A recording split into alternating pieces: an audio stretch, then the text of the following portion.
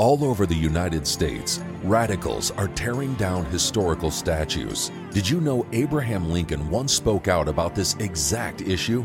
Let Lincoln teach you. Next on The Key of David with Gerald Flurry. Greetings, everyone. Some hostile people have been tearing down statues in the U.S., and it's a problem. So what is the solution? Well, the 16th President of the United States, Abraham Lincoln, had a solution to this problem years and years ago. Of course, he was the president while we had the Civil War, but he's also considered the number one president that we've ever had in the U.S. by many people. A great president. Today I'd like to let him speak to you, just give you mostly some quotes from him, give you his words about how to handle a problem like this when people are desecrating these wonderful statues and memorials that mean so much to so many people. And I believe you'll be somewhat moved by hearing what his solution is. And it's something we need to hear a lot about. But I want to give you an amazing quote here because he was concerned about that very problem many years ago. Some even as far back as like 1838. So he was talking here about George Washington, the first president of the United States, and he said this: "During his long sleep, we permitted no hostile foot to pass over or desecrate his resting place." During his long sleep, we permitted no hostile foot to pass over or desecrate his resting place. Lincoln said that they just simply didn't permit that. They didn't permit it to happen. And if you look at the history of the U.S., that tradition continued down to about 2000 A.D. And then they began to tear down George Washington's statues and mar a Lincoln memorial. The man who was the one responsible for emancipation of the slaves. So what does that make sense? Well, it shows that the motive behind these hostile acts is not necessarily trying to get equality. It's much more complicated than that. But the word desecration just means to destroy the sacredness. And many of these statues and memorials really are sacred because they actually bring God into the picture. You'd be amazed, and you will be amazed at how much Abraham Lincoln brought God into the picture. But what does it all mean? I'm telling you, Democrats and Republicans all should understand this because it is about this constitutional republic, and both Democrats and Republicans are the cause of this division. If you look at it spiritually, they have a problem with God, and it has to be resolved. Now, the best way really to teach is by example. That's our number one way to teach, is by example. And look at the example that Abraham Lincoln gave to our country. The example, George Washington the same. But can you see a more godly example of a president of the United States than Abraham Lincoln? I don't see it in all our history books. So would you say this has something to do with maybe being anti-God? Well, we need to think about this seriously because what could be more serious for our nation in a physical way anyhow? So let's see how to solve this problem. And I'll just talk to you about Lincoln's view on tearing down sacred statues.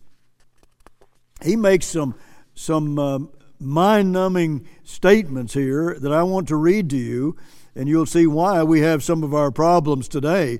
But he was talking about Christians, and here's what he said. Quote, They all claim to be Christians and interpret their several creeds as infallible ones. I doubt the possibility of propriety of setting the religion of Jesus Christ in the models of man-made creeds and dogmas. Man-made. He said, in my mind, it seems difficult to put Christ into some of these man-made schemes. Now, that's a condemning statement toward Christians. Should it be a criticism today? Well, how many politicians speak out like this? And how many ministers even speak out like this? I don't see it. But notice this astounding statement. And then later he told a friend that, if I could find a church that would assent to the Savior's statement of the substance of the law, and he quotes it, you shall love the Lord your God with all your heart and with all your soul and with all your mind, and your neighbor as yourself, he says. That church would I gladly unite with, but he never found a church like that, and he never did unite with one. Isn't that rather disturbing? It certainly seems so to me. Then he said a few years later than what the other statement, I think, he received the Bible as a gift. And he said, in regard to this great book, I have but to say it is the best gift God has given to man. All the good the Savior gave to the world was communicated through this book, but for it we could not know right from wrong. All things most desirable for man's welfare here and hereafter are to be found portrayed in this book. He said, look, if we don't have the Bible, we don't even know what right and wrong is. Well, are we teaching the Bible more today or less? Well, it's hardly allowed in the schools and in education today. And yet Abraham Lincoln said, look, that's the only way we'll ever know right from wrong. Well, isn't that true? And isn't that what we ought to be teaching our children as they enter into school and as they come into or born into the families? Teach them about the Bible and what is right and what is wrong? Well, I think we need to think about that because it is biblical to the core. Abraham Lincoln knew it. He read through the Bible several times, as I understand it. He knew the Bible. He believed the Bible, but he didn't believe most of Christianity was in sync with the Bible. That's a pretty serious problem. But think about this. Here's one of the most amazing examples you could ever hear about, Abraham Lincoln, and yet we have people out trying to tear down his memorial, mar it, or tear down Washington's statue, and they're doing that very thing. And he helped to save the statue of George Washington and believed, well, if we were keeping God's law, we wouldn't allow it. We wouldn't permit people to tear down those sacred statues. We wouldn't allow it. Well, I tell you, in many ways you could say he was like a biblical prophet. But how many politicians do you hear today talk like that? How many do you hear talk like that? How many ministers even do you hear talk like that? But we're failing to teach our children today about right and wrong. This is just the foundation of the problem I'm getting into. But only the Bible teaches this. Let me repeat what Abraham Lincoln said about George Washington during his long sleep. We permitted no hostile foot to pass over or desecrate his resting place. We didn't allow it. We did not allow it. We didn't permit it. And he said that's a law that should be established. And we should keep it. Here's another quote. In 1838 he made this quote. Good men who have tranquility, who desire to abide by the laws and enjoy their benefits, who would gladly spill their blood in the defense of their country, seeing their property destroyed, their families insulted, and their lives endangered, their persons injured, and seeing nothing in prospect that forebodes a change for the better, become tired of and disgusted with a government that offers them no protection. Well, what do you know? Government is there to protect the people and their property and their families. And he was condemning people that weren't doing that. And he would do the same today if he were president. But he said, and are not much averse to change in which they imagine they have nothing to lose. In other words, why even obey the government if they're not going to protect you? And he said, now the solution to all this is both sides have to keep the law of the land, the constitutional law. That's what he says. Now, he says we're going to stamp out this sin, he would call it that, then we're going to have to keep the law. Let me give you another quote that's really important. He says, let reverence for the laws be breathed by every American mother to the lisping babe that prattles on her lap. Let it be taught in schools, in seminaries, and in colleges. Let it be written in primers, spelling books, and in almanacs. Let it be preached from the pulpit, proclaimed in legislative halls, and enforced in courts of justice. And in short, let it become the political religion of the nation. Well, how about that? Hey, here's a man that was interested in becoming president. He wanted to be a politician, and he was talking like this, and many Americans loved it. But they wouldn't today. Not the way he's teaching it or in proclaiming it. I'm telling you, they just wouldn't do it. It's very, very different today. We have to be honest with ourselves. Notice this. Another quote, let those materials be molded into general intelligence, sound morality, and in particular, a reverence for the Constitution and laws, and that we improve to the last. It says, listen to this. Here's the conclusion, that we remain free to the last, that we revered his name to the last, that is George Washington, the founding father, that during his long sleep, see this long sleep, during his long sleep, we permitted no hostile foot to pass over or desecrate his resting place. Shall be that which to learn the last trump shall awaken our Washington. The last trump. Here, you know what he's talking about? The last trump. I hope we know what he's talking about. That's when Jesus Christ returns to this earth. He talked about the last trump. How many politicians today do you ever hear mention the last trump? You don't even hear many ministers talk about that, do you? He's talking about the Bible, what he read in the Bible, and he believed it. There's no book like it. The most important gift you could receive is the Bible. The last trump. Talking about the last trump. Does that sound like a politician to you? Again, let me remind you, during his long sleep of Washington, we permitted no hostile foot, to pass over or desecrate his resting place. That means law. That means law and order. Abraham Lincoln also said this, stand with anybody who stands right. Stand with him while he is right and part with him when he goes wrong. You have to know the Bible to know that. To desert such ground because of any company is to be less than a man, less than an American. Wow. Those are strong words.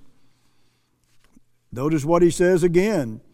Leaders thirst and burn for distinction. These towering figures of history, and if possible it will have it, whether at the expense of emancipating slaves or enslaving free men. This was a 28-year-old making this statement, and he detested and despised slavery as a young man. And yet people today would mar and scar his memorial, this sacred memorial of a godly man. At what cost are we doing this? You see, we haven't been teaching this like we should. And even our young people today are ignorant of all these things I'm telling you now in many cases, most cases, frankly. And then he says, look, it's really a difference between somebody going out and emancipating the slaves or somebody trying to enslave them. That's the way it is in this world. That's the way it's always been. But here came a man along and really put his life on the line to emancipate the slaves. He thought that was despicable. And it is. And yet today, we don't listen to Lincoln and how and why he did all that and how he did it. We just don't do that. See, there are always leaders out there that want to enslave men. He understood human nature. And there are hostile people that will always come along if they can and take over and try to enslave men. That's just the nature of human nature. That is human nature. They want to enslave others. I've had a few quotes here from what my son gave in a message to our young people at summer camp. Powerful examples here. Let me repeat that quote again, speaking about George Washington. He said, during his long sleep, we permitted no hostile foot to pass over or desecrate his resting place. Why did he mention that? Because there were people with those thoughts and trying to do those things in his time, and they simply didn't permit it. How we have degenerated. How we have degenerated today. Can you read this any other way? Listen to this. And he wrote in 1862 to one of his friends. This was in the midst of the Civil War, and things weren't going well. In fact, for 3 years it was going terribly bad for the North, and he said this: "We are indeed going through a great trial, a fiery trial, in the very responsible position in which I happen to be placed, being a humble servant in the hands of our Heavenly Father, as I am in the hands of our Heavenly Father." Wow, what a politician. "And as I am, as we are all to work out His great purposes. I have desired that all my work and acts may be according to His will, and that it might be so, I have sought His aid." Do presidents talk like that today? No, they don't. Do politicians talk like that? No. Do even, ministers talk that way? Not like Abraham Lincoln usually. Then he said this. They had just lost serious battles in Chancellorsville and Fredericksburg. And I mean, he felt like maybe there couldn't be another loss like that. And when that happened, the second loss there, and then they were about to have a battle in Gettysburg, here's what he did. He said, "I went to my room one day and I locked the door, got down on my knees before Almighty God, and prayed to Him mightily for victory at Gettysburg. I told Him that this was His war and our cause was His cause, but we couldn't stand another Fredericksburg or Chancellorsville. We couldn't take it again, another one like that. We were about to lose the Civil War or at least divide the nation totally." And he said, "I made a solemn vow to Almighty God that if He would stand by our boys at Gettysburg, I would stand by Him." And after that, I don't know how it was, and I can't explain it. Please listen to this. I don't know how it was, and I can't explain it, but a sweet comfort crept into my soul that Almighty God had taken the whole business into His own hands and that the things would go all right at Gettysburg. God used the Holy Spirit to comfort him and let him know He was going to give him victory at Gettysburg because he got down on his knees and lifted up his hands and cried out to God for victory at Gettysburg. What is he saying here? He's saying, I brought God into the Civil War, and we're entering into a Civil War that's going to be far worse if we don't understand this. And He brought God into the Civil War. Can we bring God into our Civil War? Or are we just beyond that? That's what He did. He brought God and His power and might into the Civil War and into Gettysburg itself. And God heard that prayer. He heard that prayer. I want to read to you You see, again, this is the only solution to all these problems. But let me read you quickly a scripture here. It says, if I shut up heaven, God is saying, that there be no rain, or if I command the locust to devour the land, or if I send pestilence among my people, if any of these things happen, what's going to result? Verse 14, if my people, which are called by my name, shall humble themselves and pray. Now, after Mr. Trump came into office, 2015, the campaign and his coming into office in 2016, some very high political people, certainly people with stature, said they offered this prayer to God. They offered this prayer. If my people, which are called by my name, shall humble themselves and pray. And then they stopped. Now, why did they stop there? Because then it talks about repentance. Remember, God says, why do you call me Lord, Lord, and do not the things that I say? Why do you do that? It's just in vain. Notice the conclusion to that verse. After it says pray, it says, and seek my face and turn from their wicked ways. Then I will hear from heaven and will forgive their sin and will heal their land. If they will just turn from their wicked ways. Now God sees some wicked ways in America and in Britain and in the Jewish state and other nations of Israel. You need to write for our book on the United States and Britain in prophecy if you don't know who Israel is. But look, they cut it off, which makes our prayers in vain if we don't repent and turn from our wicked ways. How many politicians have you heard say such a thing? I would estimate about 0. You just don't hear it.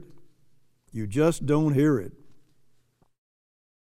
As he said in the Civil War, see, we've grown in wealth and power and in numbers and all that, but we have forgotten God.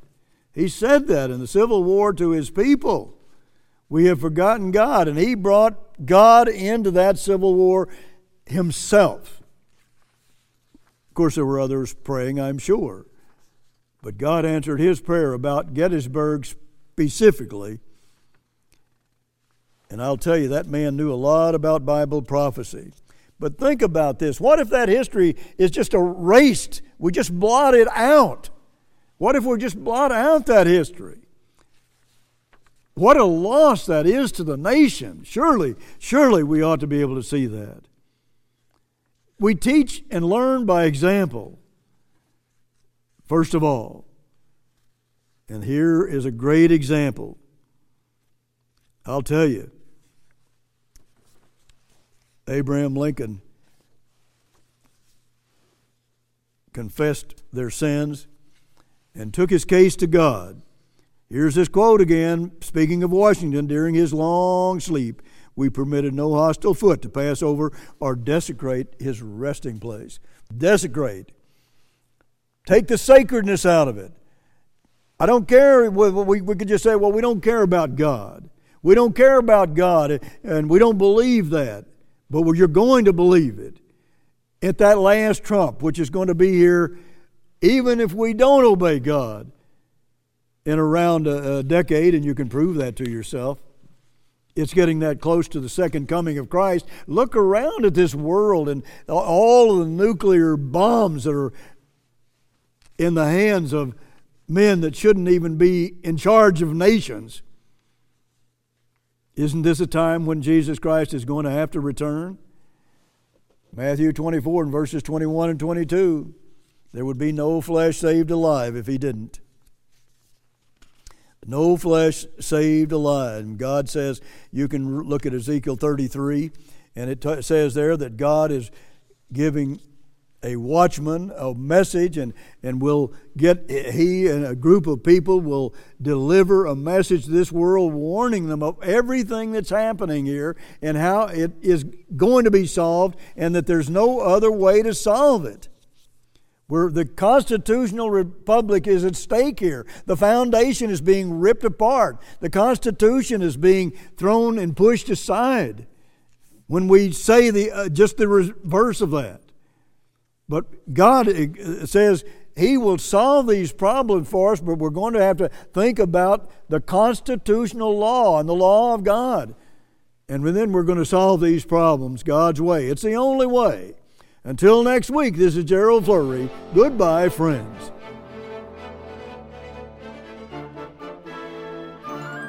All over the United States, radicals are tearing down historical statues. Did you know Abraham Lincoln once spoke out about this exact issue?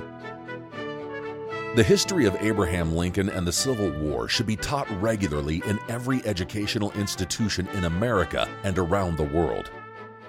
This history is full of lessons that would save us from the disturbing troubles confronting our nations today. Request Gerald Flurry's free booklet, No Freedom Without Law, to learn how America's founding fathers established a system of law and government based on the Bible. These great leaders sought God's perspective on law. Discover the unbreakable link between law-keeping and true freedom. Despite what is commonly believed today, lawlessness is not the path to freedom, but to slavery. Learn about what your Bible warns about the sins infecting our society. Understand the only solution to lawlessness as proven by ancient Israel, God's church, and America's founding. This solution saved nations in the past, is relevant in the present, and will change the world in the near future. Also request our free reprint articles about the character and leadership of Abraham Lincoln. Lincoln revered biblical and moral law. He saw only one solution to national division, both sides keeping God's law. He never allowed the desecration of historical sites. He stirred all of America to fast and pray for forgiveness of national sins. With God's help, he prevented America from being broken in half during the Civil War. This is history worth teaching down through the generations for the rest of time. You need to know all about Abraham Lincoln's legacy of law and order. All our literature is available free of charge at no cost or obligation to you. Request No Freedom Without Law and our reprint articles about Abraham Lincoln. Order now. For the free literature, call toll-free 1-800-339-7629. For the free literature, call toll-free 1-800-339-7629.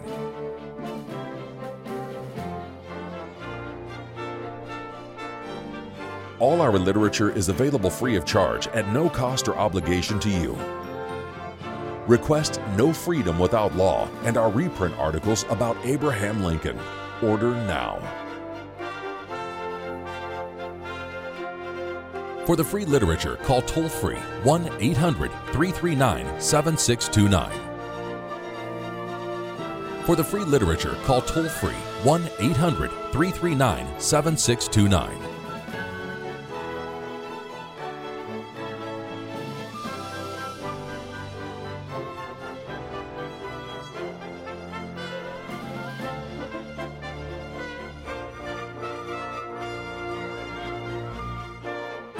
The preceding program was a paid presentation of the Key of David, brought to you by the Philadelphia Church of God.